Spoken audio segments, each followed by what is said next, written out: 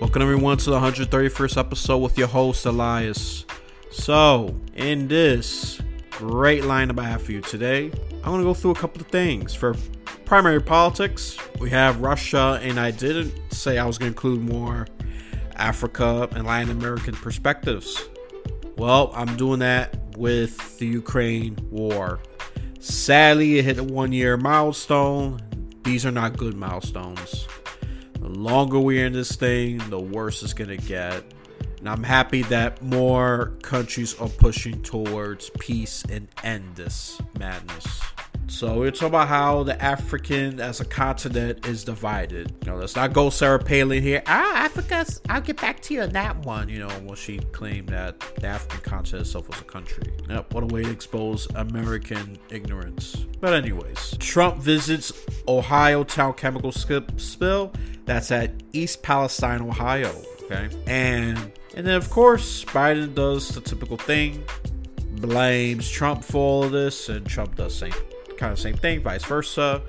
But this is winning Trump some political points, I have to say, because even if he can't do that physically because he's too busy prioritizing Ukraine, I mean, we all know that unless you haven't been paying attention. Pete Buttigieg should have took his place, but that ain't happening.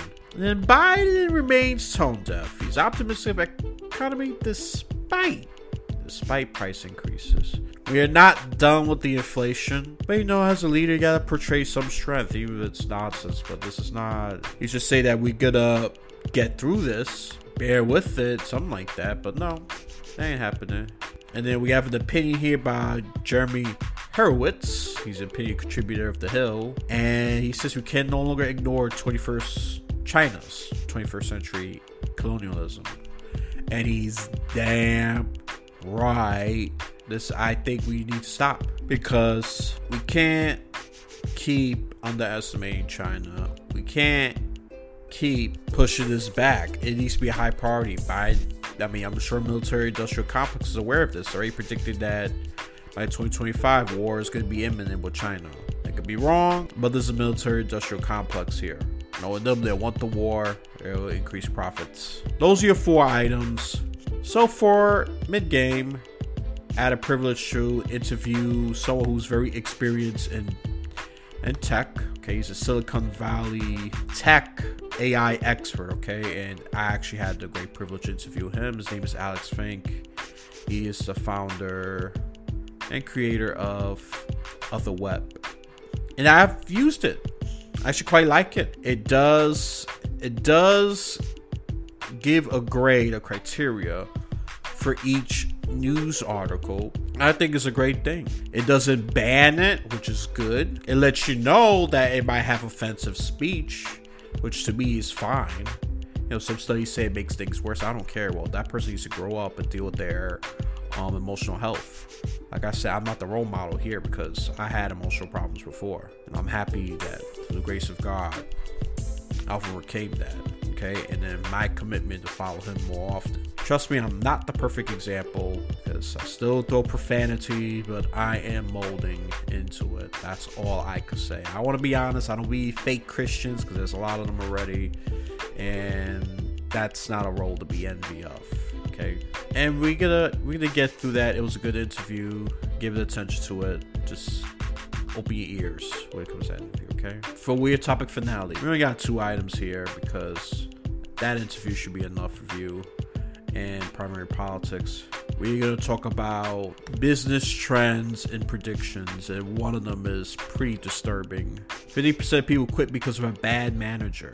And here are the 10 most behaviors that workers hate the most, and they broke them down by men and women. The biggest one is playing favorites.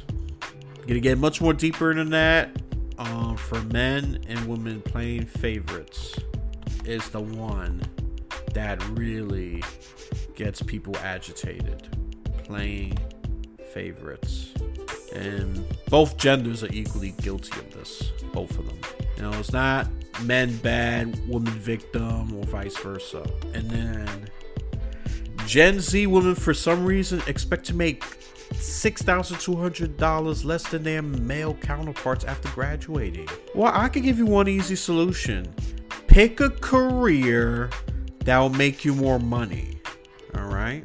It's as simple as that. And yeah, let's make salaries transparent when you apply for the position. I totally agree with that. It may be a leftist position, but it's the one I agree with. I mean, why gotta do all the secrecies? That's why salary inequities are high in corporations, based on what I was able to study and gathered. And I personally encountered people who talked about this, and I'm gonna get deeper into that. This is a little disturbing, but this is what happens when we promote victimhood abroad. Okay, what we should do is help victims, not spread it like an advertisement. So this is your lineup for the 131st episode, and we'll reach the first segment really soon, right after our usual sponsor.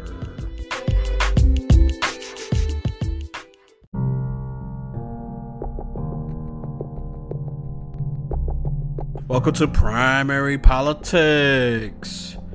So, with this Russia-Ukraine war, Africa, as a continent, the group of nations remain pretty divided. Some even downright indecisive. I don't blame them to some degree. They don't have direct stakes on this. I mean, if they want peace, they need to vocalize it. And the war benefits them. Well, I don't think they're going to be willing to just be that open about that. That's just my opinion. I mean, I would like to have someone who really studies African nations, because to be honest, it's one of the few fields in history that I feel pretty rusty in, so I'm sticking my neck out here. But I'm willing to learn, and I love history, so I'll definitely grasp it. So, it's been a year, unfortunately, since Russia invaded Ukraine. That's a fact. Otherwise, if you say anything otherwise, that's real misinformation, disinformation. Okay. So 30 countries, and more than just two more last year, voted in favor of the UN General Resolution condemning Russia, supporting Ukraine of territorial integrity, and call for peace. Madagascar and South Sudan, who have abstained to vote on the civil solution last year, voted with much of the world that time.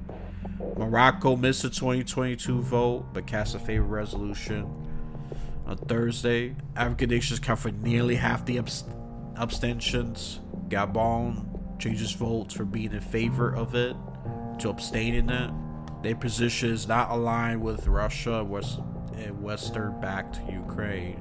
I mean, Russia has been sending people to get them just to be in favor of the war, but it looks like it hasn't been much done, at least not for the UN. And even Zelensky was doing his own political hustling with the Ugandan counterpart Yoweri Museveni, but he didn't do much. He just said, "You coming to me now?" I bet that was the reaction. All I could do is guess from there. So you coming to me now for support? Piss off. I would have done the same thing. So you coming to me now? Obviously, you didn't really think this through. You even think about including me now. You include me because you're desperate. I don't blame Uganda. I do think very similarly to that. I do. Namibia, Jill Biden went there. They didn't budge. And Antony Blinken, he makes sense sometimes. He says not a flippin' light switch.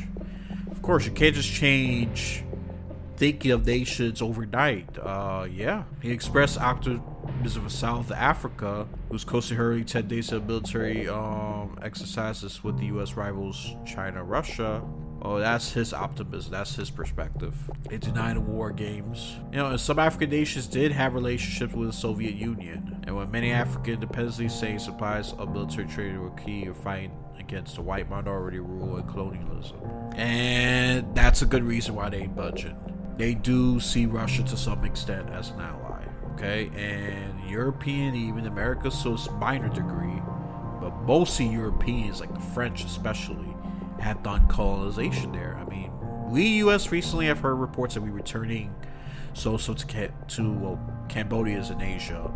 We return treasuries and artifacts to Yemen, which I think is good. I mean, are we doing that for a political favor too? Yeah. I mean, we're trying to reduce and dilute the Russian and the Chinese influence over there. You know, and Nelson Mandela was a U.S. terror watch until 2008. And saying I never thought of him as a terrorist, but you know who was in charge at that time? Bush 43. U.S. was much too sympathetic with the apartheid regime, so history does not get erased overnight. That's exactly right. Eritrea and Mali are really aligned with Russia more openly. They were really isolated for the thing, but they found, Russia, they do what they need to do. They want to build as much allies because, well, the sanctions that America's been throwing at them, and of course the Western Europe especially. Like, come on. And there's countries that don't participate at all, like Senegal, Tanzania, Equatorial Guinea, Burkina Faso, Eswatini, Guinea-Bissau, and Cameroon didn't vote at all. The first three voted to abstain. I mean, Africa is complicated as a continent. Not all of us gonna think the same. And come on, I mean, within even the nation, there is gonna have different opinions. They got their reasons. But it looks like Russia's getting the upper hand. So it's not good news. America needs to do better. We need to act more like a partner. It's good that we have Christian missionaries doing the work, helping out very poor communities. And we need to do more to put more of a political imprint in the mainstream African societies. I won't discount that. It's very good too. It's very good. Christians should continue to do what they're doing. Unfortunately, that's not how it looks like. At least the governments of Africa are really just saying, "Oh yeah, they're doing great." They're gonna say that we are spreading whitewash propaganda through God. Some people will get that suspicious. So let's get to this story that I say this is a big blunder on Biden. I mean, to me, I would say Biden's best year was kind of last year. I'm not saying much. He has passed some I'll say very few decent policies, I believe. But other than that, it's not going to go so well. So East Palestine, Ohio. He has visit there. Of course, he's doing this as a political tactic. He's campaigning already, okay? He donated water, cleaning supplies, even bought a bunch of people McDonald's.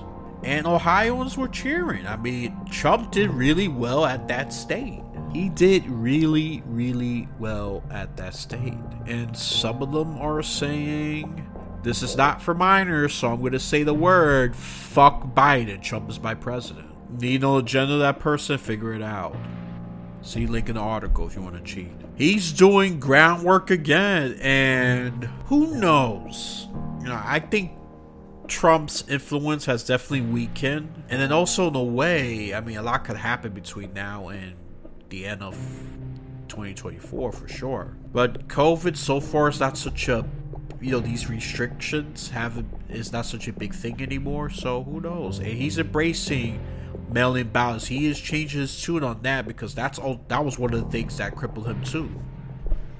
It was stupid. I criticize Republicans. No, you should jump in the bandwagon of Democrats and galvanize people to vote early. What are you doing?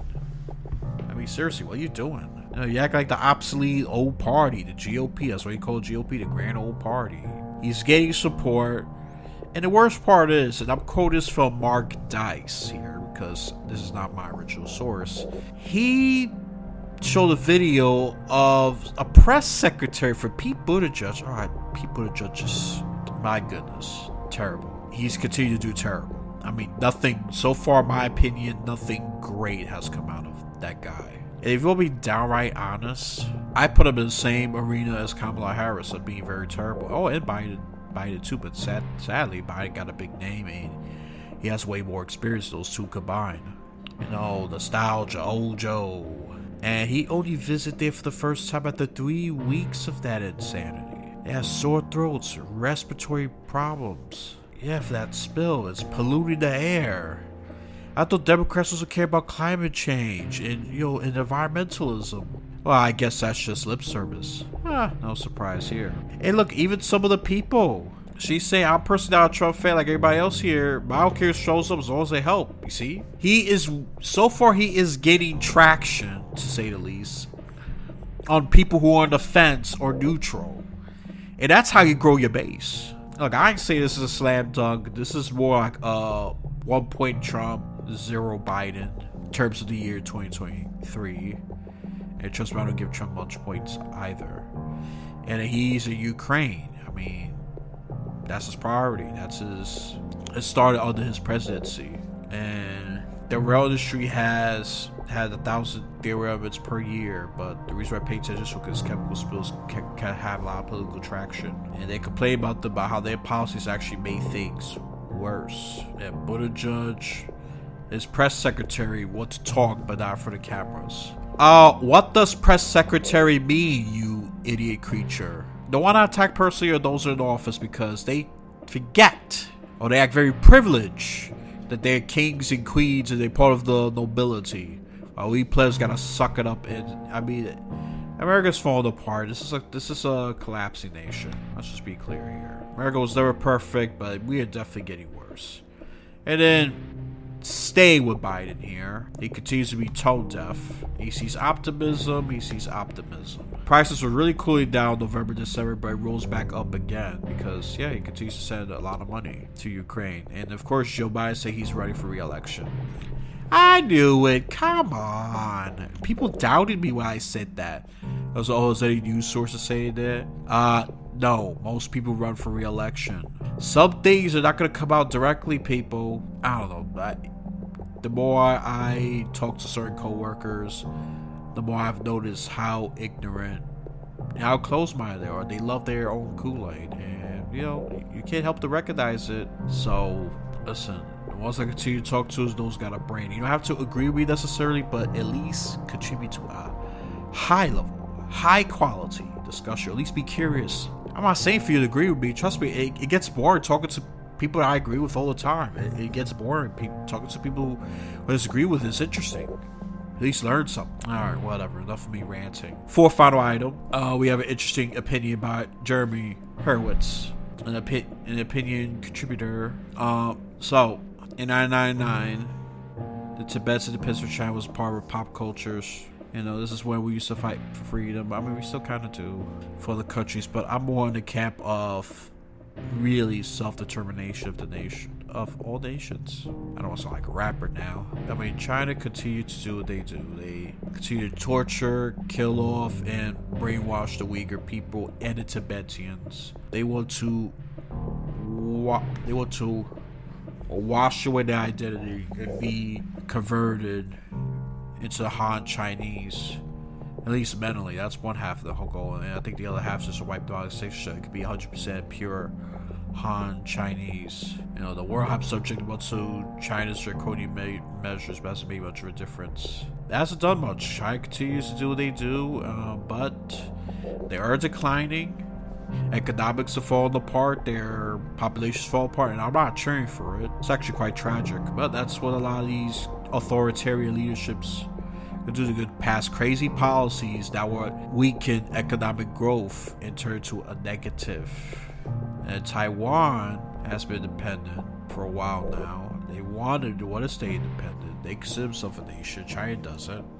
They say they're the rogue province of China, and they try to expand their global dominance. And I love it when some idiot whacktivists say China's not the enemy, climate changes. It's causing a lot of damage to the climate, you idiots. It's China. They don't give a rat's ass about air quality and environmentalism. So how the hell are you gonna tell me that, you idiot? It's idiotic. We gotta stop listening to these whacktivists, to these people, because they're just spreading propaganda. They either really delusional, really believe they propaganda, or they know it's a lie. They continue to spread it. Okay, they've been fighting and China's been fighting with India. I've been talking about that at the Ladakh border, East Ladakh, and that one got a bit hot already. They've been talking for a more peaceful rise. But it's built on its own chauvinist views about itself as a middle kingdom at the center of the earth, surrounded by barbarians. Yeah. They, to some extent, China always had that superior complex kind of thing. As the world gets this problem, the powerful serve tribes that we should not look away from China's west, as Raven swallowed up. Tibetans, Uyghurs, and Taiwanese deserve to chart down the future. They deserve to live in freedom. Yeah, I don't argue with you with that, Jeremy Hurwitz. It's just that much of the world is doing nothing about it. Okay, because we're afraid of a big war that's going to happen. So they continue to be oppressed, persecuted, and executed. So let's summarize all of this. Alright? Let's just summarize all of this. Africa as a continent, they are abstaining for the most part. A few of them show support of the Ukraine-Russia war. Some of them do not. Some even allied with Russia. I mean, the Soviet Union did have relations with with many African nations. It's just hard to just wipe that away overnight. I do agree with Anthony Blinken. And despite both of them, and Russia is not doing that all that much better. They just, if I'm going to give a score analogy, it's like America probably got 1, Russia only got 3, so it's not that big of a gap. But Russia is one-upping us on this one. And China, forget, is a whole nother story. They dip trapping a lot of those nations. Only some of them have fought back against China with their depth trap thing, which is good. I say it's very, very good because they're using him. And then Donald Trump, even though he's showing leadership by helping those people, but he's also doing it with a political intent. Okay, he's already campaigning, doing what he needs to do to put himself out there because he's ready. His confirmed competitor is Nikki Haley.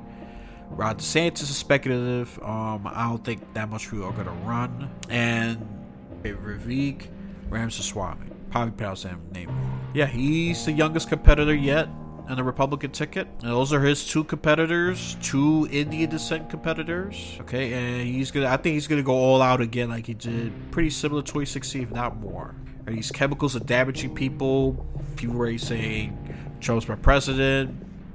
Screw Biden. Biden's optimistic despite price increases. Yeah, he continues to be tone deaf. We was doing better at that. But now it's going back up. And then as China continues its aggressiveness, we need to be vigilant as Americans and as the world.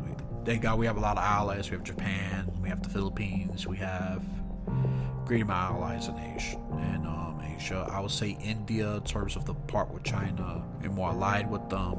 And I'm happy that the Pakistanis are not fully with China like they once were, especially in the leadership under Imran Khan. So that part is good. But we cannot underestimate the enemy. Because we are doomed to fail. Okay, so with that out of the way, we'll reach the second segment really, really soon.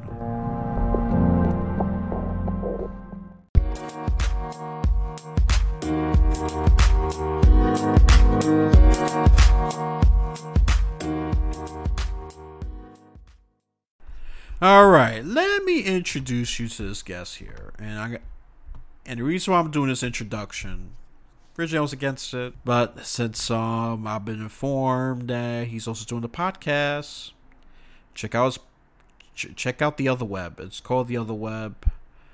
He's doing that. He already has 7 episodes out. And I will ask him for the link. And I will be promoting that in the future. Hold me to it. Sometimes I say things and I don't do it because so much stuff pops up. I don't mind being hold to the fire. I'm not like most people that gets upset at every little thing. Who is Alex Fink? So he has 15 years as a tech executive. He's from Soviet Union near the Moldovan region, and I'm not an anti-immigrant kind of person. It's just my thing is, and I need to be very clear, is that I'm just against the process. Immigrants should definitely come to America, but I blame the government for not fixing the problem, making it worse. Not the people, not the immigrant. They're not the enemy. If I was an immigrant, I would just simply go to a country who gives you opportunities, and yet they act stupid and reckless. I just come in. I would have done the same thing. And we go what he does in depth. The Other Web is a kind of application that filters out the junk and put information version of a nutrition label for the brain, which I like this concept. And these articles that I handpicked was from the website. Yeah, and I hope you like it because I want to do my part to, at best, limit the spread of misinformation, disinformation. It's a problem. But sadly, people who preach it are normally the big spreaders of misinformation and disinformation. I'm sure many of you are aware of that. So with that out of the way, let's get right into this interview. All right, welcome to the second segment of Politically High Tech. This is the mid-game. I call it mid-game. Ironically, we have dive deeper to technological issues or topics because it's very important. It's shaping our culture much faster than before, and I don't think we have a history or precedent just to refer to. All we have is science fiction, and will the doom reality? Will we suffer the similar consequences as Terminator per se, or something a little different? We will see. I have a guest here who could help us have a better understanding of AI, and he even has a product that I'm definitely interested in as well. But we're gonna get deeper into that, called the Other Web. Before I do that, let's talk. I'm going to give an introduction to this guest here, and I was actually very interested in him right away, because artificial intelligence is the way.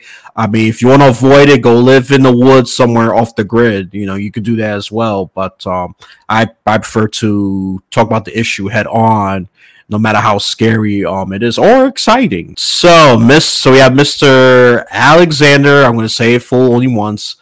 Fink, and he is a Silicon Valley expat. Well, you got to definitely explain that to me, because I know Silicon Valley, but not an expat, who's using artificial intelligence to repair the broken information ecosystem. Pretty damn noble to me, because we're bombarded with so much fake news. I'm going to add another jargon, junk news, in social media, even the news sites itself, left wing, right wing, center, and all the other propaganda you hear through various digital sources. Either we get more information, but our decision making capabilities, which I do agree with him, I'm quoting one of his articles, and the quality hasn't improved. It just hasn't. If anything, one could even debate, it's gotten worse, because we're just so bombarded, so overwhelmed with all this, so much absorption of information without filtering out, without thinking critically, or using our higher faculties just to filter out what the hell's going on. What's all this stuff that I'm listening to? What's all of this? Is this true? What's fake? What's real? We're going to get to that. He's giving us insights and practical tips that's applicable to all people, including the most techie savviest people and those who are not tech savvy. I consider myself more in the middle. I'm comfortable using technology, but I won't call myself a freaking Silicon Valley expat. That's for sure. So we're going to talk about AI first, and it's a very noble goal. Let's introduce Alex Fink. You're the creator of FounderWeb. So he's the creator of the Other Web. So it's gonna be the other side of the web. That the goal is to filter out junk news, sensationalized clickbait stuff. That let me come up with a clickbait type right. Donald Trump dies. I'm sure a lot of people want to click on that. And then by the time you get to the article, it's nowhere near that. It was more like a light, someone just threatened his life and nothing really happened. I mean, that's a pretty good example for clickbait article. Donald Trump dies, capitalized, exclamation mark, exclamation mark, exclamation mark. This brings some kind of sense of urgency, which obviously that's fake news, because he's still alive and well and campaigning and stuff. And sadly, certain people want him dead, that's for sure, especially those on the far left side. Even though I'm not a right-winger myself, but, or vice versa. If you want to put Joe Biden there, Joe Biden dies because he caught a brain aneurysm. Oh, that's something that people that don't like Joe Biden, especially those that want him dead, also, let's click on that. It really did happen? These things happen a lot, and they've been going on for a long, long time. And before I get very, very long-winded, the first question I have here for the Other Web, actually, let's do the promotion first, the Other Web.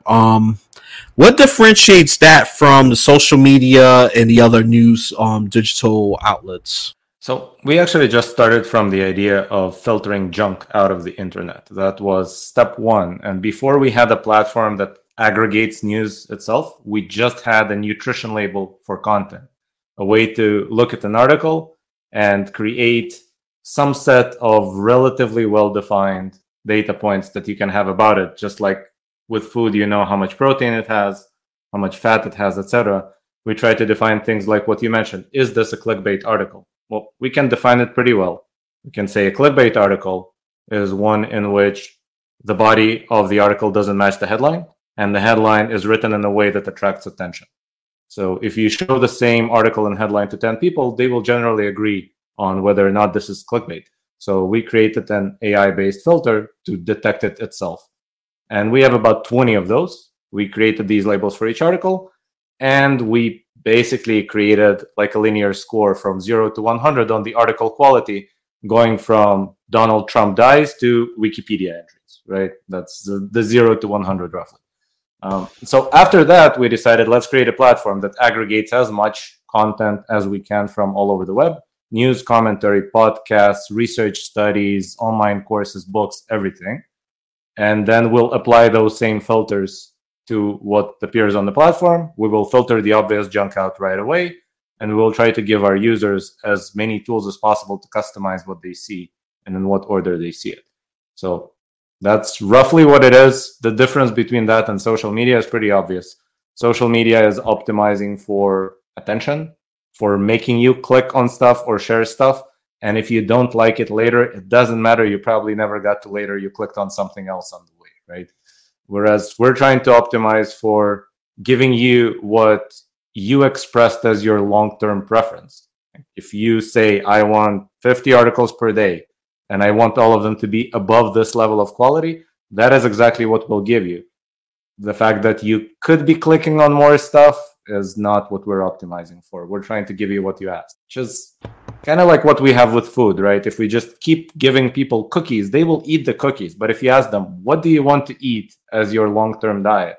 They're probably not going to tell you cookies every day. So we're trying to let people optimize their long-term diet. Oh, that's something I most definitely need, instead of reading 10 articles about the same thing myself, and that could get draining at times, especially my busy life. I mean, that would definitely be helpful. I mean, you got my attention right away where I was like, oh, okay, this is something I could definitely use, and I won't have to fall. I mean, even with good research, you can still fall for these fake news and all that, because they just get so much better and more sophisticated with getting attention and a bunch of clicks and whatever, especially with deep fake technology, which that's something that could be alarming and say, and I don't mind if it's used for pranks and stuff, but I'm sure people got sinister intentions, and they could use it just to try to let's see, they probably make me sound like they could probably put a statement that's completely false, but since it's coming out of my voice generated by the AI, it could seem true, and the video could make it seem like it's pretty true, and I'm sure it could get to that level. So that's my concern. Am I going to just freak out and just, I don't know, live in some kind of poor village away from America, just go to BC times and just use sticks and stones and all that? Just avoid that? No, I think that's crazy. But we need to embrace this kind of thing. So that's just my concern.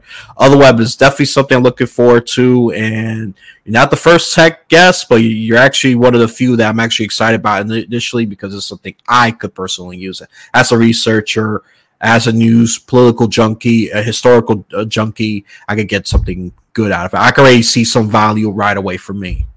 And with some products, I had to look deeper into it. And sometimes some of these new products, they don't pan out. I'm not going to bash some previous guests I got, but some of them didn't pan out for what I want. So, all right, that's really, really good. I hope you pay attention to this, listeners, because there's something that could clean up junk news, junk data, junk articles that just makes you go crazy or make you irrational, not very smart. So just check this out. Give it a try. If you're tired of the Facebook, TikTok especially, I think they're the worst of them all so far. TikTok, Twitter, I've been bashing TikTok for years now. I'm not a big fan of them.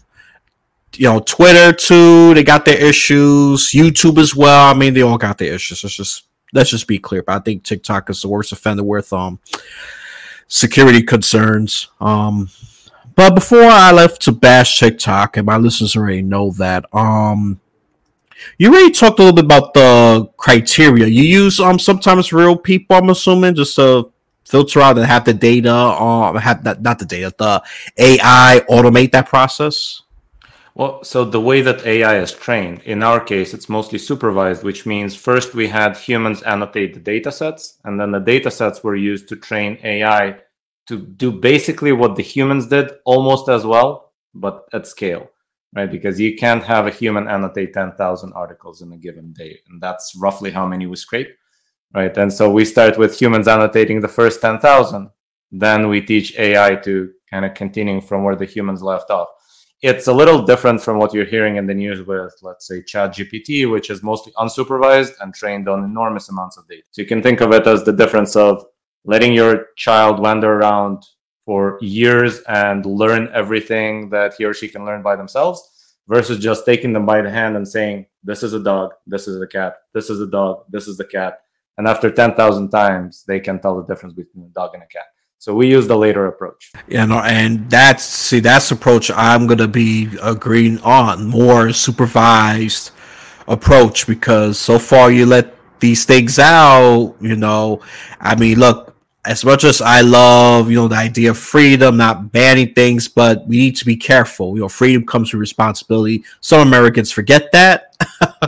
And to preserve freedoms, you got to be careful. And I will agree with the more supervised approach of the AI, because ChatGPT, I generally like the thing, but I do have some concerns with that. And sometimes it messes up. I think there was one that already had a indirect violent statement. I think it was the Bing's AI, to be more specific. It'll say that I will harm. Invested $10 billion in ChatGPT, so it's the same AI. It's the same. Oh, okay. So it's the same. Okay, thank you for that correction. Yeah. So it's the same AI. All right. Yeah, they did. Yeah, it'll make sense. So it's the same AI, and it's already saying, "Look, if you harm me first, I'm going to attack." I don't know if that person was just trying to provoke the AI or just try to find cracks or something with its AI logic. I don't know. That's a pretty good one to expose the AI unsupervised. What's your opinion on that?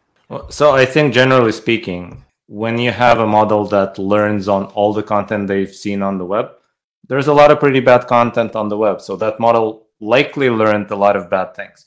So what you have typically in those deployments is they have this model that knows just how to respond to queries based on essentially predicting what the next word is, and then predicting what the next word is, and then predicting what the next word is. That is the level of logic that the model actually uses.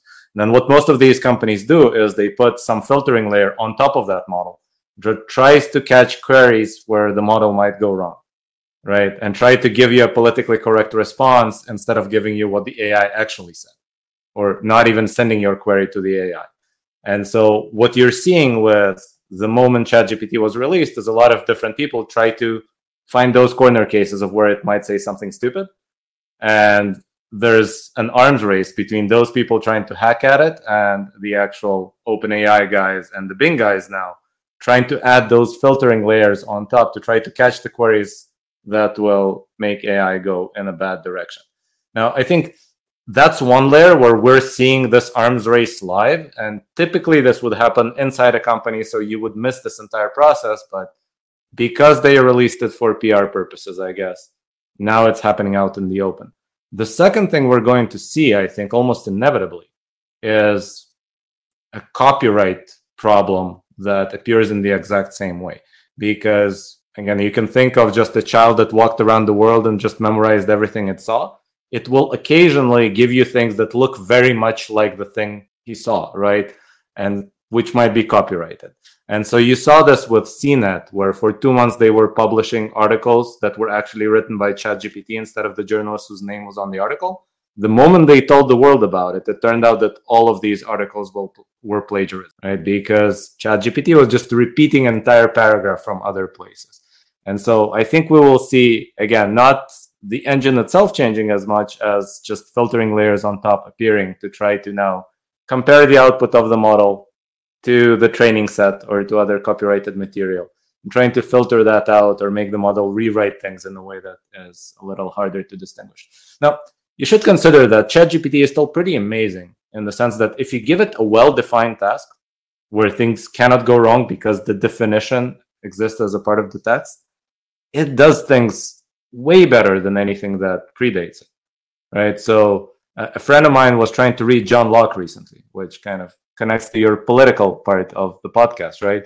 And John Locke's pretty unreadable, right? But it just input entire paragraphs from John Locke, and with John Locke a paragraph is a sentence, right? It's about the same thing. So they input the entire thing in the ChatGPT and said, summarize this in simpler terms. And you got an exact perfect summary of what John Locke just said, but in a human readable sentence, right? So I think most humans can't understand John Locke. ChatGPT just did. So it's pretty good at these well-defined tasks of summarize something, rewrite something.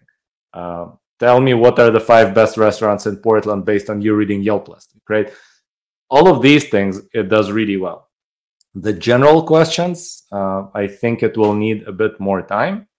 And even then, you still always need boundaries within which the tool is useful. And if you use the tool outside of its normal boundaries, outside of its scope of competence, you're going to get weird answers. Oh yeah, no, yeah. Let me just be very clear. I think it's a great tool overall. It's just I try to look things ahead and see where this goes. I think that's what triggers me to just be a bit of alarmist. So it is a great tool. I was playing with it a couple of times to say, well, and I mean, I did like very basic general questions. I mean, it does an okay job, and to your point, I saw that it did well, and even what was this Wharton School of Business? It did very well of answering, great questions, whatever. I mean, the professor gave it a B plus, or I think it was a B that the ChatGPT got. I mean, when it comes to complex, the well-defined problem solving, it did well. But I think when it comes to certain critical thinking or more generalized, ambiguous academic questions, it could use some polish. That's what the professor essentially said.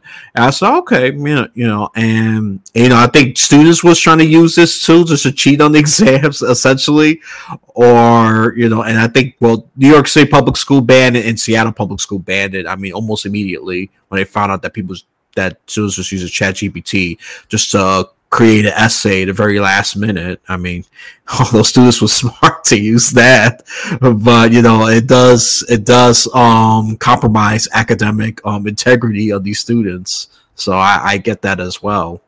It's hey, if you want a last minute potential A+ essay, hey, ask ChatGPT. There are other options actually. So even if they manage to somehow ban access to ChatGPT from school computers, let's say, I can go to copy.ai and generate an essay with any structure I want right now, with the right keywords, with the right topic. It's done for bloggers, so they don't have to actually write their blog posts, right? But you have all of these options existing, and I think banning it long term will probably not work. And so these schools will need to probably change their actual testing methods and testing criteria, because, I don't know, maybe it has to be all verbal and with the professor in the room with the student. Otherwise, the test won't work. I mean, I don't support I think the ban at best is like a bandage to a problem.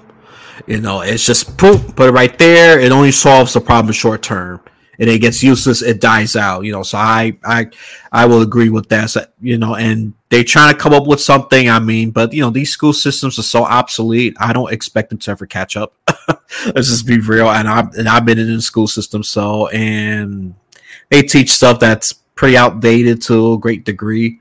A good subject that I thought they would do well is history, but they leave a lot of things out because they think kids are, dumb, and there's some truth to that. Especially those who are not interested in history. But I could go on about that. But I think that bad at best, it's a short-term solution. At best, long-term solution is just very ineffective. Yeah, I agree. They have to change their methods, and that's what I think they're debating that.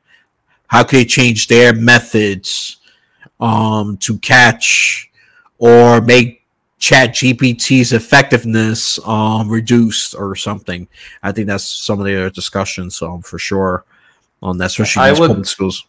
If you don't mind, I can raise the discussion to a slightly higher level of abstraction too, which is, if ChatGPT can perform these things so well, and I'm sure the next generation will do even better, then are these things worth learning? If AI can do them better than humans at some point, or if it will do those things better than us very quickly, maybe those are not the skills we should be developing in young humans right now, right?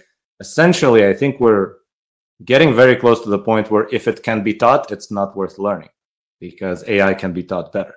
right? And so we should probably be focusing more on creativity or human-to-human communication or other things like this where we could excel, like maybe negotiation, maybe sales, right? We can think of what those things are, but anything that I can be taught to do, like write an essay, well, chances are that's going to be pretty useless a decade from now. Oh, I agree. It's already being greatly challenged right now. I mean, the school systems are freaking out. I mean, they are really freaking out. I mean, they may not admit it, but I could tell they're freaking out, especially with these quick bans and having great, intense discussions with ChatGPT. Yeah, they're freaking out on internally, I'm sure. Rather they admit it to me or not, it doesn't matter. I know they're freaking out because this is something that they never I mean, they dealt plagiarism before, but they have the AI do it. I mean, that's they could do it better than a human being. I mean, most of the time. I mean, I have to agree. We have to focus on creativity. I think human communication, to some degree, I'm not even sure about critical thinking. I think the AI it will surpass us in critical thinking. I'll probably give it by next year at this point, by how advanced things are going. And nobody will say, oh, okay, like probably 2 to 5 years. No, I'm giving it the slowest next year. By early 2024, I'm sure it's gonna outdo us in critical thinking. Maybe the best thing we do. The thing with critical thinking is there's always the filtering layer at the end, and with you selecting the answer that you want to hear.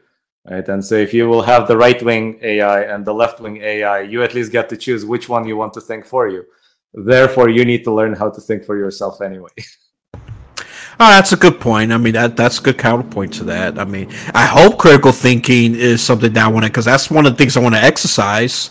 I mean, if some of these things I'll do in the podcast get automatic, so be it. I will incorporate AI. I'll be happy. So I don't have to hire what is it? Probably you already said copy AI, like a blogger or some translate it into words. That's great. I don't got time to type a whole bunch of stuff, so that'll be great for me. Copy AI, especially want to translate to words for those who can't, I don't know, hear for some reason, but they can at least see the words. Just include certain populations into the podcast. Hey, it's good for me. I'd rather incorporate the AI. I just don't. But the AI seems not to know the legal boundaries because it gets caught with copyright plagiarism, which that's obviously very, very problematic. So, I mean, obviously AI got some learning to do in terms of trying to avoid copyright plagiarism for sure. Yeah, because I read that article about the scene that they were that the AI the ChatGPT was generating articles, and they was even finding some factual errors that's how I read the article, and of course copyright plagiarism too. Is like, oof, yeah. I mean, it may be smart and all that, but it has access to copyright stuff. So with the internet, I mean, as big as it is, I mean, it's gonna make those kind of mistakes in terms of in the legal perspective. But, I'm sure they're going to update that. They're going to correct that. It's just a matter of time. It's a matter of when. It's not an if. It's a when kind of question that these things are going to happen. It's not if. Oh, what if? No. It's not what if. When. That's how you got to start. When is this going to happen? Because this is, we're heading that direction. Rather, people want to put their heads, bury their head in the sand. That's up to you. I'm not going to do that. To each his own. I'd rather incorporate AI to some of my stuff than they just fight against it entirely. I just think it just needs to be heavily supervised. That's it. It's how it should be used is my concern, not the AI itself. So that's all I want to say before I get to the next questions. Anything else you want to add? No, I think you touched on the main point, which is we essentially have a new kitchen knife. We can use it to make a salad or to stab someone, right? And so we should just focus on making something useful with this new tool that we're developing. This is what we're trying to do. We're trying to use it to summarize content effectively. We're using it to filter out the junk out of content effectively, things like that. Fabricating content, I'm sure somebody else will do it, but we're obviously not trying to focus on that part of it. Oh no, yeah, no, I am not in the business of fabricating content.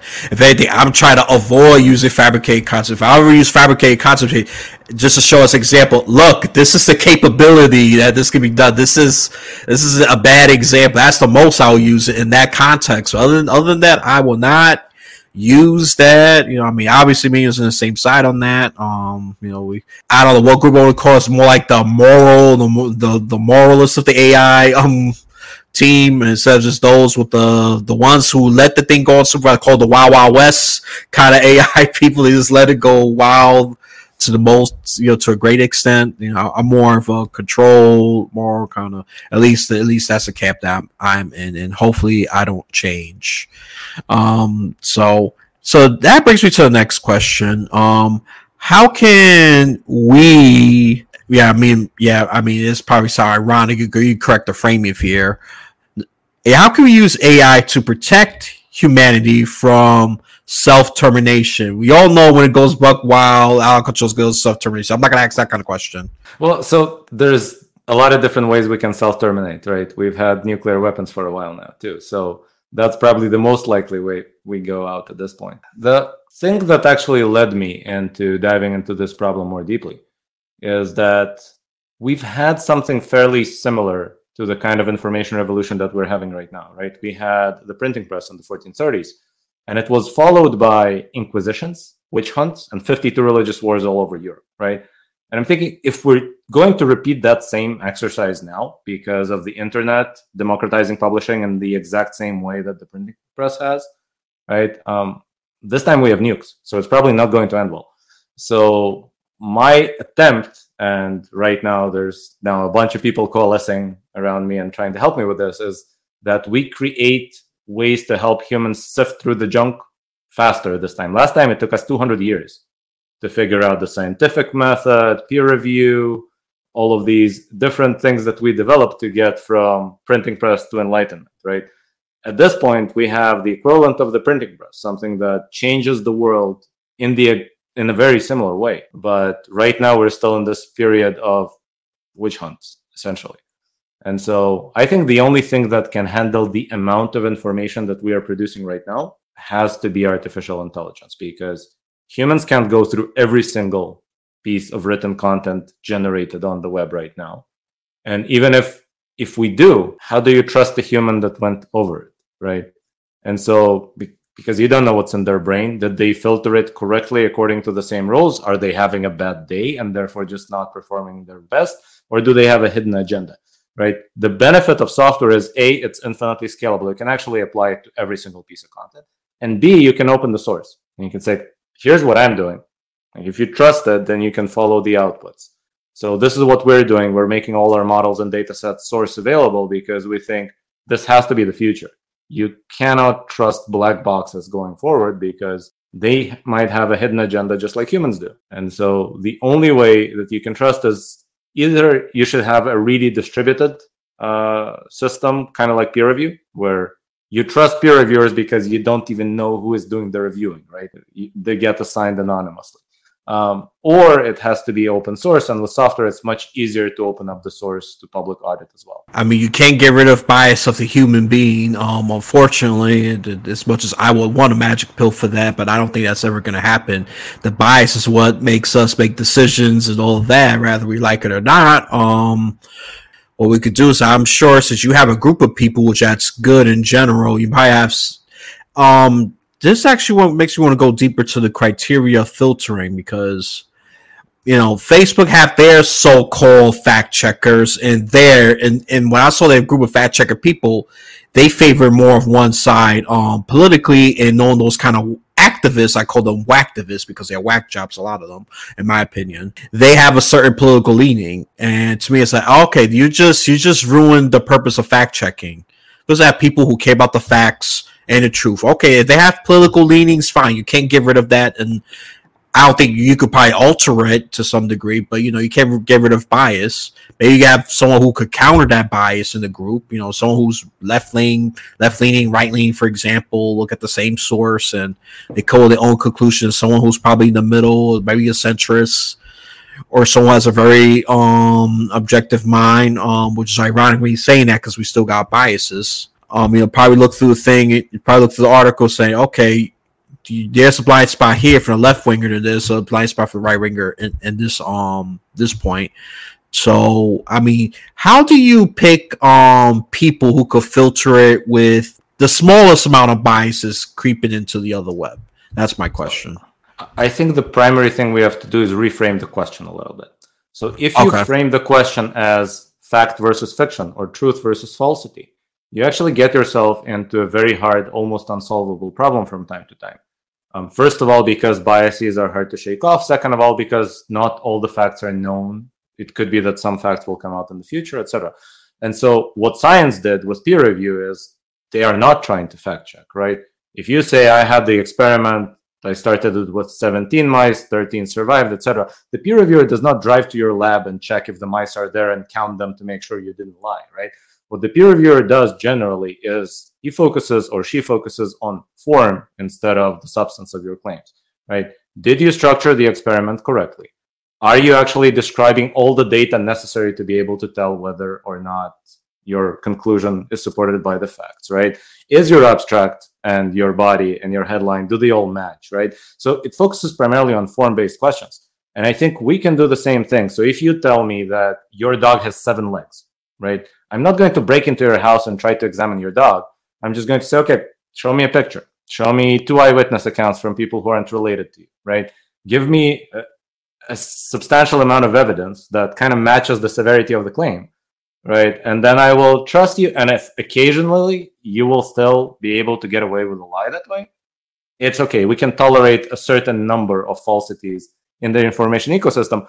What I've seen with regards to research studies is right now about 14% of them are just completely fabricated and false. But 14% is pretty good, right? In the news ecosystem, we are way north of 90% at this point, right?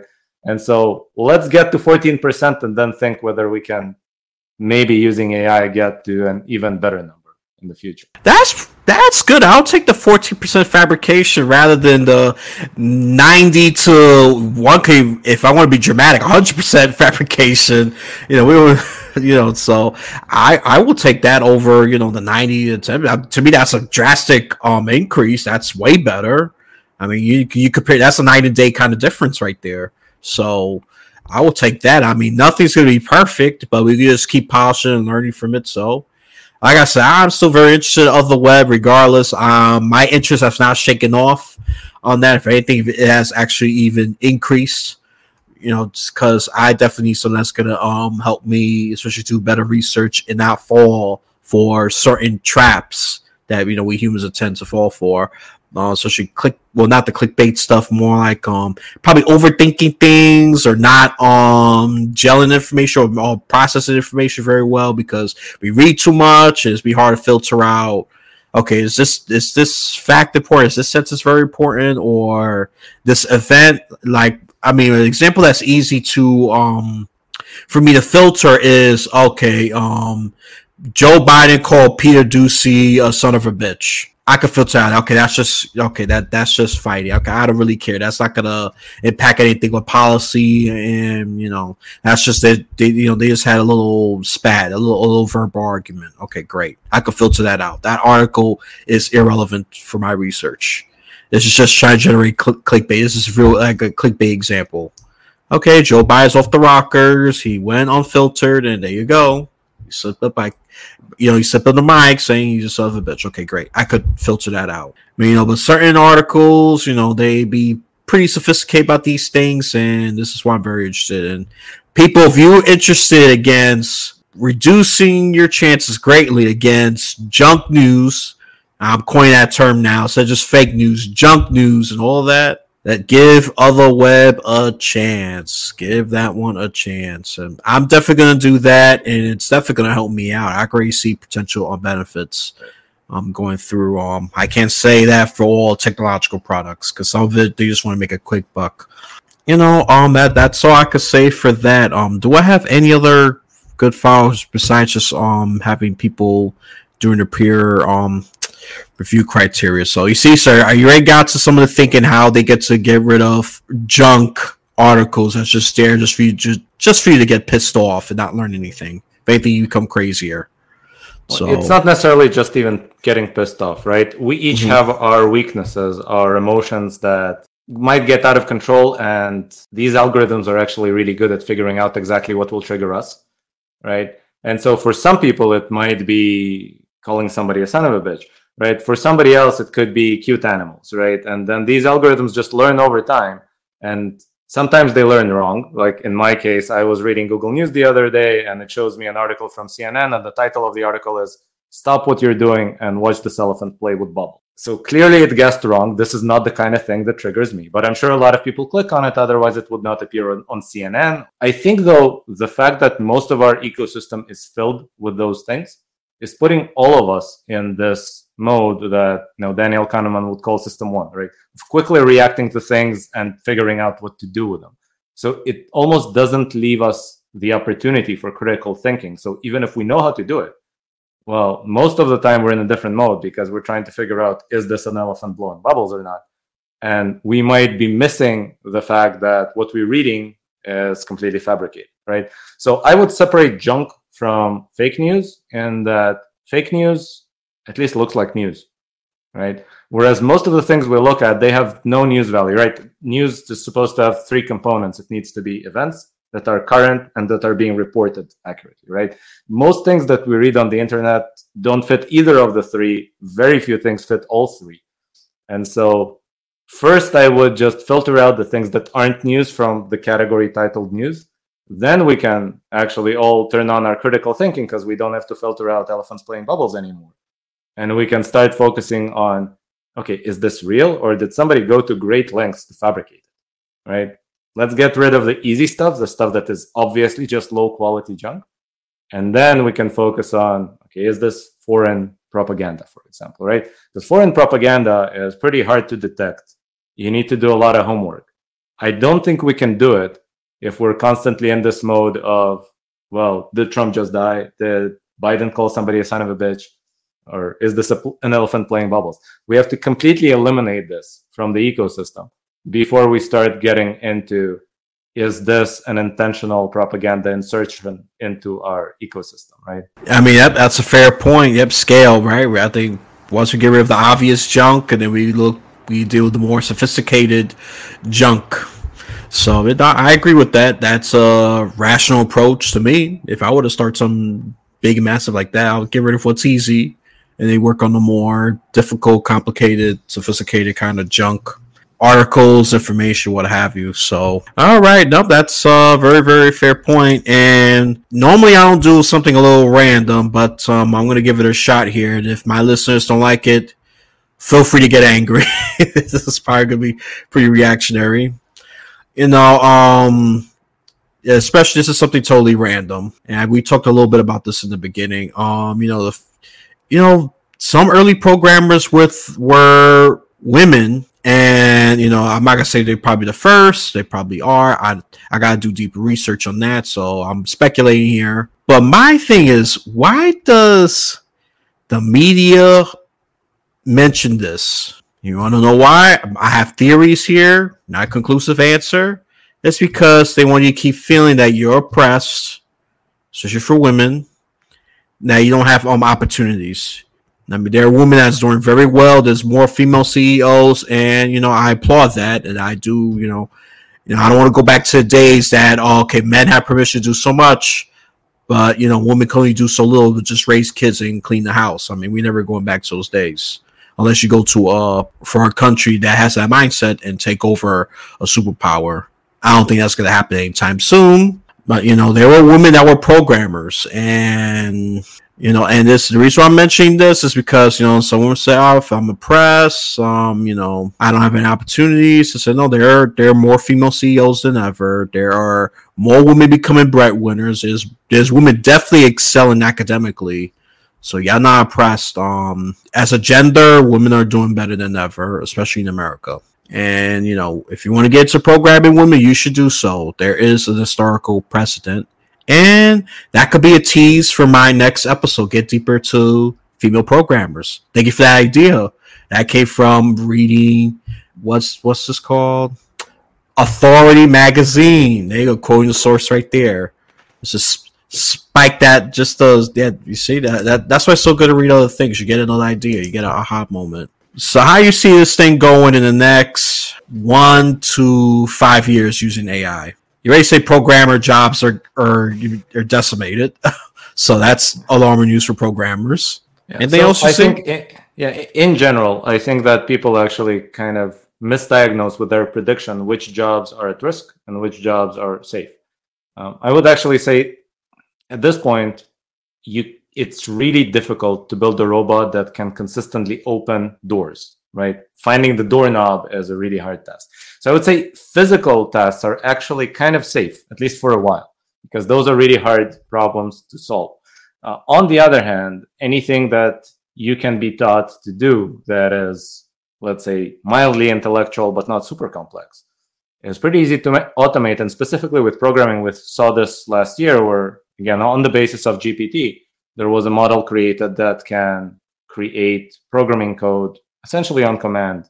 You tell it, write me a piece of software that draws circles in random places on the screen. It will do that right away. So I think the stat I saw somewhere is that essentially 37% of all the programmer tasks have already been solved using AI. And so this would eliminate, starting from the low end of programming, going all the way up. You can think of the same thing happening with some, let's say, diagnosticians in medicine. Probably diagnostics is better done by AI than by humans. You can see this happening with a lot of legal work, like contracts. They are pretty routine. You can teach people to do them. Therefore, you can teach AI to do them. So I think all of these professions, it's not that they will be eliminated. It's that only the top of the profession that needs to synthesize a lot of different complex things together might stay. So with programmers, if you're a system programmer, you have to maintain really complex relationships between robots and software and self-learning modules and inputs from some other place. Okay, maybe you will still have a job 10 years from now. But that's kind of my prediction, that all of these professions, we will see less and less of them. We might have new professions come up because of this new world opening a variety of possibilities to us, right? But my daughters are 3 and 9 months, right? And so, like, if they ask me for advice in a few years, what should I learn? What should I be when I grow up? Programmer is probably not going to be my answer, even though I studied computer sciences, because I think by the time they're 18, it's probably not going to be worth learning. Absolutely right. The one I predict that is in danger is fast food workers. That's one I predict, but it's probably more of a stretch because this is more not just AI, it's also machinery taking over cooking and all of that as well. And that's primarily robotics, right? Right, that's primarily, that's a bit of a stretch. But I'm sure they got the AI that program the robots to cooking, whatever. I'm sure, and that's more like robotic automation. But I think I'm sure they're gonna go. I think they're already going hand in hand. Correct me on that. But I think that they're already going hand in hand. Have AI program the robot. Okay, cook me a filet mignon or an hors d'oeuvres. I'm using fancy examples, or French fries and hamburgers. They go, that's a less fancy example. I mean, I think there's already very few restaurants in America right now that are completely robotic automation already. And that development has been going on for a while, right? I think I saw the first company that has created essentially a burger cooker. That started 8 or 9 years ago. So it's already getting pretty advanced to where some restaurants can use it. But you have to also consider that in that case, it's fairly expensive robots replacing fairly cheap labor. Right? And so just economically, the incentive to make that transition quickly is pretty low. Whereas potentially you can have software that is almost free. It has no marginal cost, right? The cost of goods sold is zero, right? Replacing lawyers who are really expensive. That there's a much stronger incentive there. Even if you're not going to replace, let's say, trial lawyers, you're only going to replace contract work or paralegal work, right? But there's a much stronger incentive there. So that transition might happen much more abruptly. But again, it's something that we just have to stay cognizant of. It will probably not affect our choices in life very much just based on age. But when it comes to kids or when it comes to education, I agree with you what we started from, which is that the education system is kind of outdated in that it teaches a lot of things that humans will not need to know. And it is actually pretty bad at teaching the things that we should be focusing on, like creativity, like quality communication with other humans. I don't know about you, but I've done many, many years of schooling, and I've had 0 communication classes as far as I remember. I think I had 1 negotiation class in my MBA. Right, so that's the closest thing I had to a communication. But I think it should have been the other way around. Maybe I didn't need 5 hours of math or arithmetic every single year for the 18 years of schooling or so I've done. Maybe I could have used 2 or 3 hours of math and 2 or 3 hours of communication. No, I'm in agreement with you. Definitely human communication should be if they're gonna update these curriculums, they definitely to do that, because communication is very important. I mean, even if you're gonna be siloed, or you're gonna have to talk to someone eventually. So I do agree with you. We need a lot more human communication. I mean, we need me, when I was in school, I mean, it was only like 1 semester of communication, which to me that's criminally low. Instead of just learning about how to write better or solving math, or I love history. Don't get me wrong, I consider myself more of a history buff. But communicating with other people, I mean, quality communication, negotiating, conflict resolution. Those are skills that I believe should be way more important. But I think the business industry people already caught up with that. Academia, not so much. Depends on the industry. Corporate businesses, they're already on key in sales. They're already keenly aware of this, but not all industries. Teaching, for example, like academia environments, they are very behind, and they need to catch up quickly. The longer they wait, the more detrimental the effect's going to be. Let me give you another example of something that I think our school system should be covering, but I got exactly 0 hours of instruction on it at every single level that I went through. Ethics. Like you mentioned that if AI is able to do a lot of dangerous things, we should teach it good ethics. And probably we, as the guys supervising it, should also have a concept of what it is to do something good versus what it is to do something bad. Which school in the US teaches ethics at this point, right? At what point do kids actually figure out how to evaluate what it means for an action to be good? It seems like at this point, the only way you learn it is you buy a lot of books that were either written by or about that Greek philosophers, right? But we should be covering those Greek philosophers, I think, pretty early on, and we're not. So that would be one other thing that I would definitely think we should add that. We should add polemics. We should add logical thinking. There's a lot of things that we could be learning that are very useful to humans.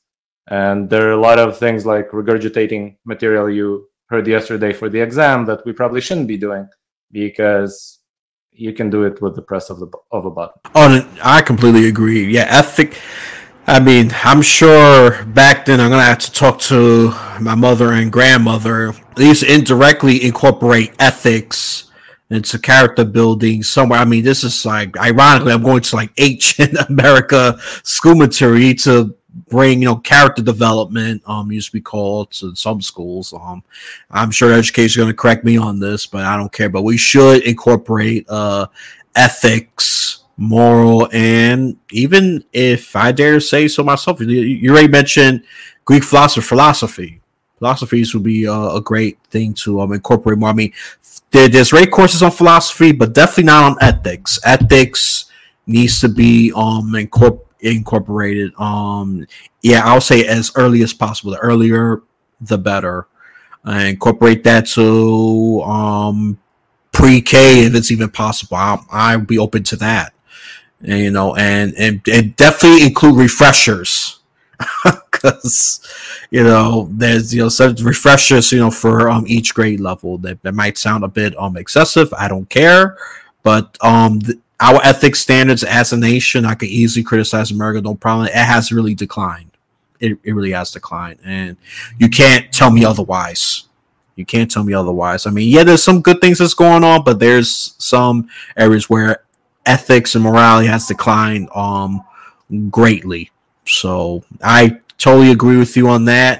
You have to read books. You have to discover that for yourself outside of any learning environment, and that's shameful. And even financial tips, even great financial tips. That's another thing I will incorporate more of as well, because me, I had to learn finances after getting out of school. I had some idea thanks to my mother teaching me the basics. I was very curious about that at age 7, how to save. And then at age 13, I was curious about how bills were paid. But most kids don't give a damn about that. So I think that needs to be incorporated into schools as well. How to manage your finances and budget. Yeah, I think when I was 5, I told my parents I wanted a bicycle for my birthday, and they made me calculate whether or not we can afford a bicycle. But then again, I was born in a much poorer country, so that was actually an exercise parents could honestly go through with their kids, right? I think with most American kids, they can afford just about anything, so you kind of have to fudge the numbers a little bit to make that exercise. Right. Yeah. There's definitely the resource and the cultural variability to that. When I read the article, I just want to confirm something just real quick. You was born in the Soviet Union, right? Well, it was called Soviet Union, Russia, right? Yep. Today, yep. Russia. Well, not Russia, a different part of the Soviet Union, but yes. Okay, yeah, right. Because it's I keep forgetting that sometimes. It's a combination of so many countries. Was it more on the? Let me double check. Yeah, feel free. This is about you here. Let's see. Is it more at the Ukraine region? So slightly, close to the border of Ukraine, but from the Moldovan side. So there's a small region there called Transnistria, which when Moldova declared independence from the Soviet Union, Transnistria declared independence from Moldova, but nobody recognized it. So when that entire process was just beginning to brew, my parents decided to leave. And so we missed the war by just a few months. But yeah, it's a region of the world where everything is complicated, because of that 73-year history that the Soviet Union created, where all those ethnic strifes were not allowed to manifest themselves, and so they were all brewing under the surface. And you're seeing that right now come up in all sorts of ways in a lot of different places. Yeah, you see, unlike some hosts, I don't mind to be correct, especially when it's about other people's information, because sometimes as Americans, I have the habit sometimes. I know that Ukraine, even Poland, to some degree, was corporate to Soviet Union. But I don't get all the details straight, unfortunately. And that's something I gotta look deeper into, like the full blown history of the formation of the Soviet Union. I probably know the Russia, the Ukraine area, and obviously, sadly, the war. Maybe more aware of that. But yep. In those little regions that is not recognized, unfortunately, because just like Taiwan, they don't recognize them either. But that conflicts. But there's obviously difference between those two nations. And geopolitics is very complicated on business. I think that's something that I think humans could still study. Geopolitics, extremely complicated. I'm sure AI is going to catch up, but I'm going to enjoy the time that, for the time being, I don't think AI is. Yeah, it's a great tool for basic political facts, historical facts, and geography and stuff. But there's just some things that, that AI is not up to par just yet. Let me emphasize that word "yet," because this update. I mean, we evolve in some ways, and AI, and the way AI is evolving is way faster than humanity with analysis, data, and even commands and functions. So I'll say yet. Let's emphasize the word yet. I would say, given our track record with geopolitics, it could be that if AI actually figures this thing out, the first thing it does is make sure humans are no longer in control, because we suck at it. Yeah. Sadly, I will have to agree with that. I have no counter argument against that at all. Yeah, they're gonna want to. Yeah, they'll definitely. I mean, a few of the AIs just say they want to take over already. So Again, that's because they read stuff written by humans and they learned from what they read, right? That's kind of the concern, right? If you're training AI on the entire internet, you can't even tell it, well, this is satire. Don't take it seriously, right? It just reads and it thinks everything is serious to some degree. So you have to be careful with that approach as well. But yeah, when it comes to geopolitics, it has always been complicated. I don't think we're getting better at it on a global scale. We are maybe locally within some regions of the world, but then those regions can't figure out all the guys who haven't transitioned yet, essentially. And so that's what we're seeing play out live in some parts of the world, unfortunately. Yeah, no, I mean, it's true to say, we humans even suck at this political business. I mean, would have been peace, it would be a lot more cooperation. It would have been, I don't know, we probably would have think of probably invaders from other planets. I don't know. But we're shooting them down right now, right? Right, yeah. So, I mean, it's more like a reaction kind of thing. Pew, pew, pew, pew. I mean, it's proof that America is a trigger-happy country right now as we speak, shooting all kinds of foreign objects. Ever since that so-called the Chinese spy balloon came, that's what news is saying.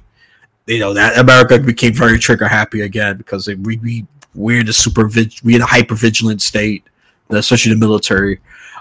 So yeah, I mean, before I wrap this up, say anything else that you think my listeners should take away. Anything? I think we should all start paying close attention to what we're putting into our brains, right? We've had for 50 or 60 years now some awareness that not everything is equal with regards to what we put in our mouth, right? That some things are healthy, some things are not. Some things are okay in moderation, but not if they make up the entirety of our diet. I think we should start thinking in the same way about what we put in our brain. Some things are healthy, some things are really bad. Some things are okay if you do them for 15 minutes a day, but not if you do them for multiple hours. There's a crazy study that I saw. It's actually pretty old now. It's from 2014, I think, where after the Boston Marathon bombing, they compared people who watched 6 hours of coverage to people who were in the actual bombing and witnessed it. And the people who watched 6 hours of news about the bombing were more likely to have PTSD. And so that's just one example where news is probably good for you, but not if you're consuming too much of it. And even within the news, now make closer distinctions into which kind of news do I want to consume more of, which kind do I want to consume less of. I know this is a somewhat political podcast, but still I would say that most of our political news is not news. It's somebody demands an apology from somebody from saying something about a poll that was 3 days ago. Like, none of this is news. We have serious political events maybe once every couple of years.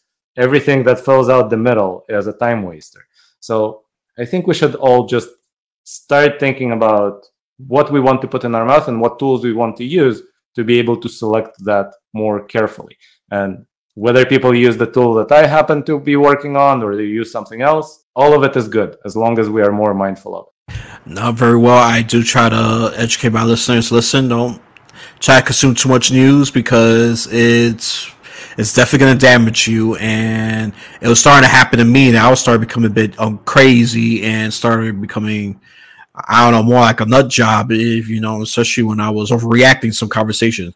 It's like, what are you talking about? That didn't happen. And I was acting as if I lived the event, even though I just consumed it.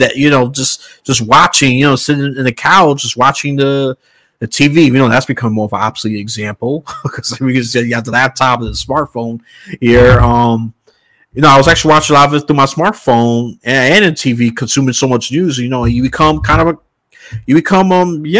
so traumatized because you just consume it without restricting it. And that's why for me, I put this personal limit. I'm not sure it's going to work for everybody. Me, after 5 to 15 minutes, that's it. That's why I do. I mean, moderation is definitely needed. I agree with you on that. And even though this is a political podcast, to me, I do my best to find articles that has more impact, more substance than just Joe Biden calling Peter Doocy a son of a bitch, or Trump calling NFL players spoiled sons of bitches. That's not important. I mean, it's entertaining for some, but that's a time waster. And I definitely don't talk about celebrities as much because a lot of that news is definitely time wasted. So that's their problem. It's not going to help me if I learn about their problem. Okay, and that's it. So that's just my take on it. And everything in moderation is good, and just be mindful about it. So I definitely agree. Check out the other web. I will definitely put the link in the description of the episode. It'll probably be, yeah, not probably. It's going to be in the middle because this is a second segment. It's going to be in the middle. So it's not going to be all the way to the top. It's not going to be all the way to the bottom of the description. It's going to be right at the middle since this is a mid-game kind of conversation. So even though this is kind of countering my podcast, because my podcast is pretty political and I tend to cover stuff that is most of the time pretty substantial, especially things that could have an impact, instead of just, reactionary garbage that we have, that we consume a lot, most of us. So just check it out, people. Just really give it a shot. The links can be in the description, and that's all I have to say. Anything else you want to add before I really end this? No, I think we're good. Thank you so much for having me.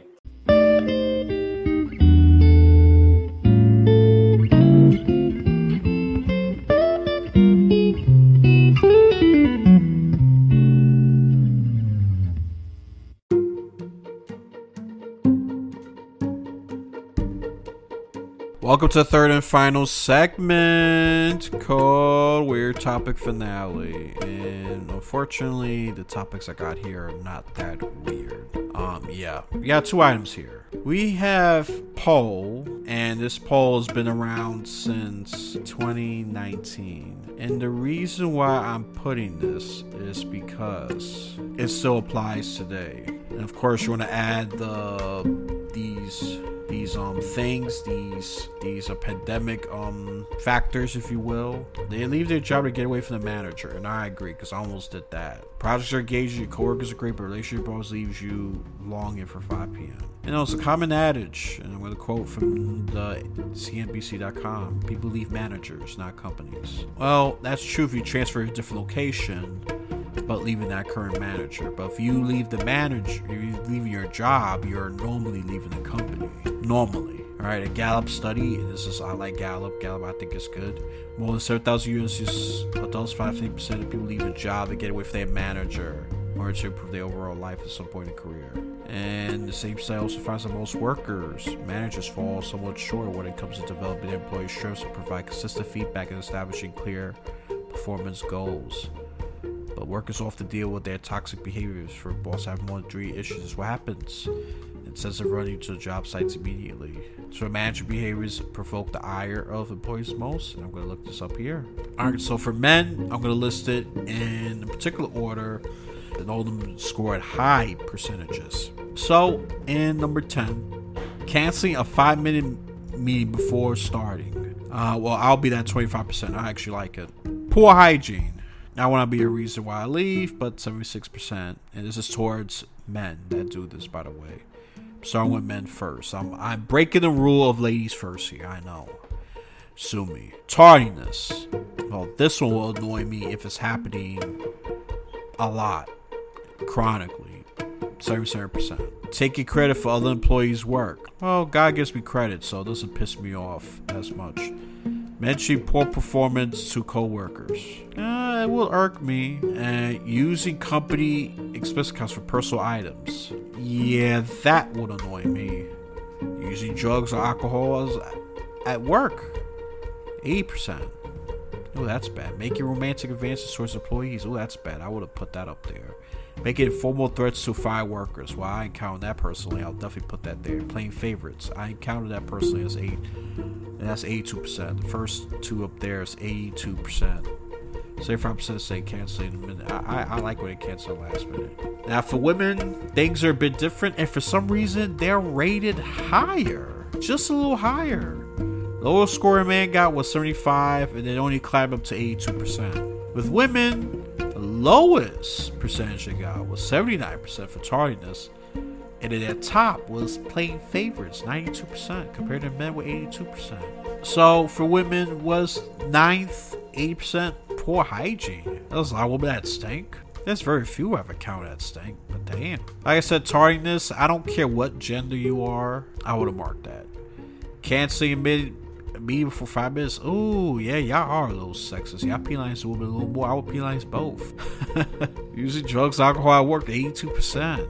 Damn. Making romantic advances towards boys. Oh yeah, I would have been pissed about you to 82%. Mentioning performance workers. Oh, based on I worked That's funny. Based on my life, I have more female supervisors than male supervisors. And to me, women can either be great or very crappy bosses, just like men. That's just my opinion.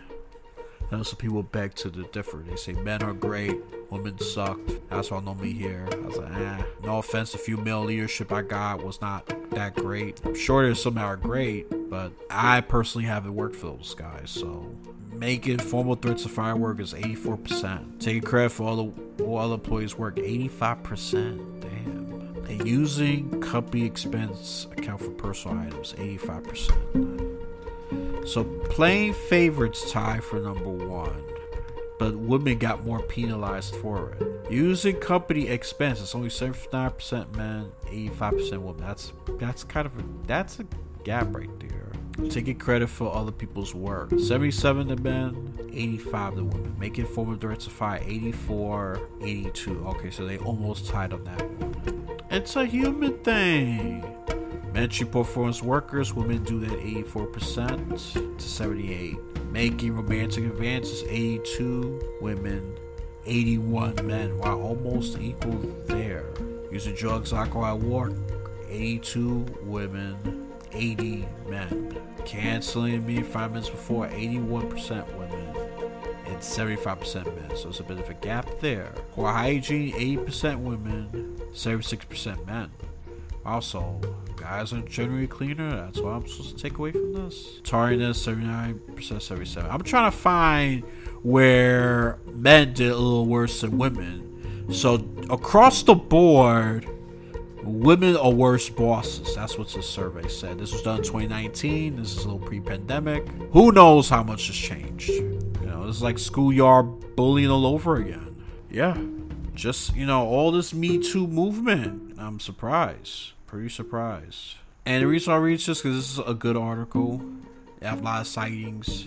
And hopefully this changes. And when we do these surveys, I want to see, if I want to be realistic, average 60-70%. See some sort of progress instead of 90 to 75%. That's bad. And we got to take to the fact that these are workers rating here. People that's under the boss. As new generation professionals start thinking about their salary at post-graduation, women are more likely to receive a low ball. They're going to make $6,200 less than a man, and this is within this generation. That's what they are expecting. That's what they're perceiving. But they say expect, and they say it's happening, and one of them is declaring that as a fact. I mean, can it happen? Yeah. And it's still an issue today. Women has been paid less than men. Back then, women made 67 cents every dollar a man made, according to the latest U.S. Census Bureau data. Women make about $83 for every dollar a man makes. A woman makes average 83 cents to every dollar a man makes. But that progress towards shrinking pay gap has stalled in the last 15 years. Oh, what is that exactly? Oh, the economic crash. When the economic crash happened, and then on average, mothers make 58 cents for every dollar dad makes. And they say that's even worse among white, black, Native American, and Latina moms compared to their dads. The thing I see here is that, which I'm happy that this is happening, is there more STEM programs for women? Because, jobs, they push your women towards become more scientists, and they get paid good money. Economic analysis, they make good money. Sadly, women do pick up careers that are easy to get into because they support the family ASAP. I'm not bashing women here. I've talked to a lot of women that have to struggle with this. And I was going to use a homophobia, for example. But you pick a career that's only male dominated, like a lot of science, for example. Okay. More women are getting there and, become a CEO as well. That's the way we could bridge this gap. I mean, that's been happening too. More women CEOs are rising, and that's good. And there are places that have, and the legal side, there are states that have, in cities that have passed legislation to make salary transparent a requirement. These states include, one of them shifted purple recently. You figure out which one. California, Colorado, Connecticut, Maryland, Nevada, Rhode Island, Washington State, and New York City. Not New York as a state. New York City. And they're dealing with DEI, that's diversion, equity, inclusion. And some of them even REI, race, equity, and inclusion. Or racial equity inclusion, whatever you want to call it. This is what they're doing. And they try to really make the place more equitable. Is it going to work? I don't know. I have my doubts. Okay, because I believe these processes will be gaslighted to them that, oh, things are going to get better. But the leadership needs to do some changes. I mean, don't get me wrong. Workers need to be productive. They really need to be productive. They can't just, come in there every day, expect no work and get a free paycheck. They have to be productive. They have to be responsible, communicate. And so does the leadership. And I think with salary transparency, and I support that 1000%, it's the way to go. And they're going to stop with that bull crap. Okay, I'm going to pay this person $80,000. The person B gets paid only $70,000 for the same exact position. I mean, I was against that. And this is how corporations got a way of chipping off and underpaying some workers without even required to do it by law. Well, they can't exactly do that now. That's a super creative or shaft. So, are we gonna sum up the reason why people leave? I still believe this is very relevant, and just because this was done freaking 4 years ago doesn't mean it's irrelevant. I still think it's very relevant. Quote unquote, return to work normalcy has returned. It's never gonna be fully normal. Okay, things have shifted, and some changes are gonna be permanent. Some changes are permanent. Not going to be. They are permanent. There's always those that's going to play favorites. There's those who's always going to make informal threats. Sadly, there are those who make romantic advances. Those who use drugs and alcohol. And there's those who use company expense for personal things. And they're going to mention portfolios to other coworkers. Oh, this guy named David. He can't even add. He's a financial analyst. Oof, that's embarrassing. Taking credit for employees' work. Oh, there's a good amount of that still do that. And I haven't personally counted it. But if I get the green light to speak about it, I'm going to speak about it. I strike when iron is hot. Tardiness, well, people still going to be late. So people are irresponsible. More irresponsible, if anything. Because some people take advantage of the crisis. Not all, but there's some people that do. Aspect cancellations, I disagree. I like those. I wish it would be canceller. Yeah, but that's not about. I would not leave the job over that. Those workers, no offense, are pretty petty people. No, things do happen. Unless the boss is a complete asshole, then I will agree with the worker. Well, that's what they are saying. But sometimes it's perceived, doesn't mean it's reality. And then women of this generation, the so-called Gen Z. The AI, not even AI, the AI generation. These are people that still expect lower pay than their male counterparts. Well, some things are being done about it. Are they going to work? No, like salary transparency and DEI, REI kind of intervention that they do organizational wide. Are they going to help? I don't think so. I could be wrong. I don't have a strong opinion of this so far, but all I can say for sure is demonizing white people is not the way to go about it. Demonizing any race, as a matter of fact, is not the way to go about it. It should be more a complaint. Is, for example, if you see white privilege, make sure that story really connects to white privilege. It has to be clear and seamless. Don't come with all these blurs and ambiguous terms because you're gonna lose people.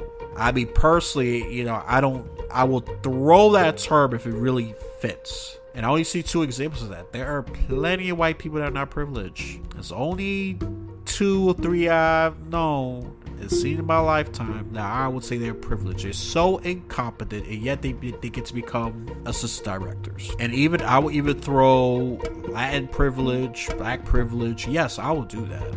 Asian privilege, I will do that. Because really, it is a privilege of the person, and that's playing favorites. Because they like the person, not because they can get the job done. That's what it really boils down to, in my opinion. You want to disagree? Leave a comment, share, like. That's all. Share this. It's gonna be shares through your Facebook or even outside the Facebook or Twitter. And I'm going to be doing more videos for season 5. That'll be during September 2023. And it's going to be structured very differently. It's going to be more video, more engagement. And I'm going to do it through Rumble because I'm not dealing with YouTube's bullshit. Alright, with that out the way, this is the end. Have a blessed day or night.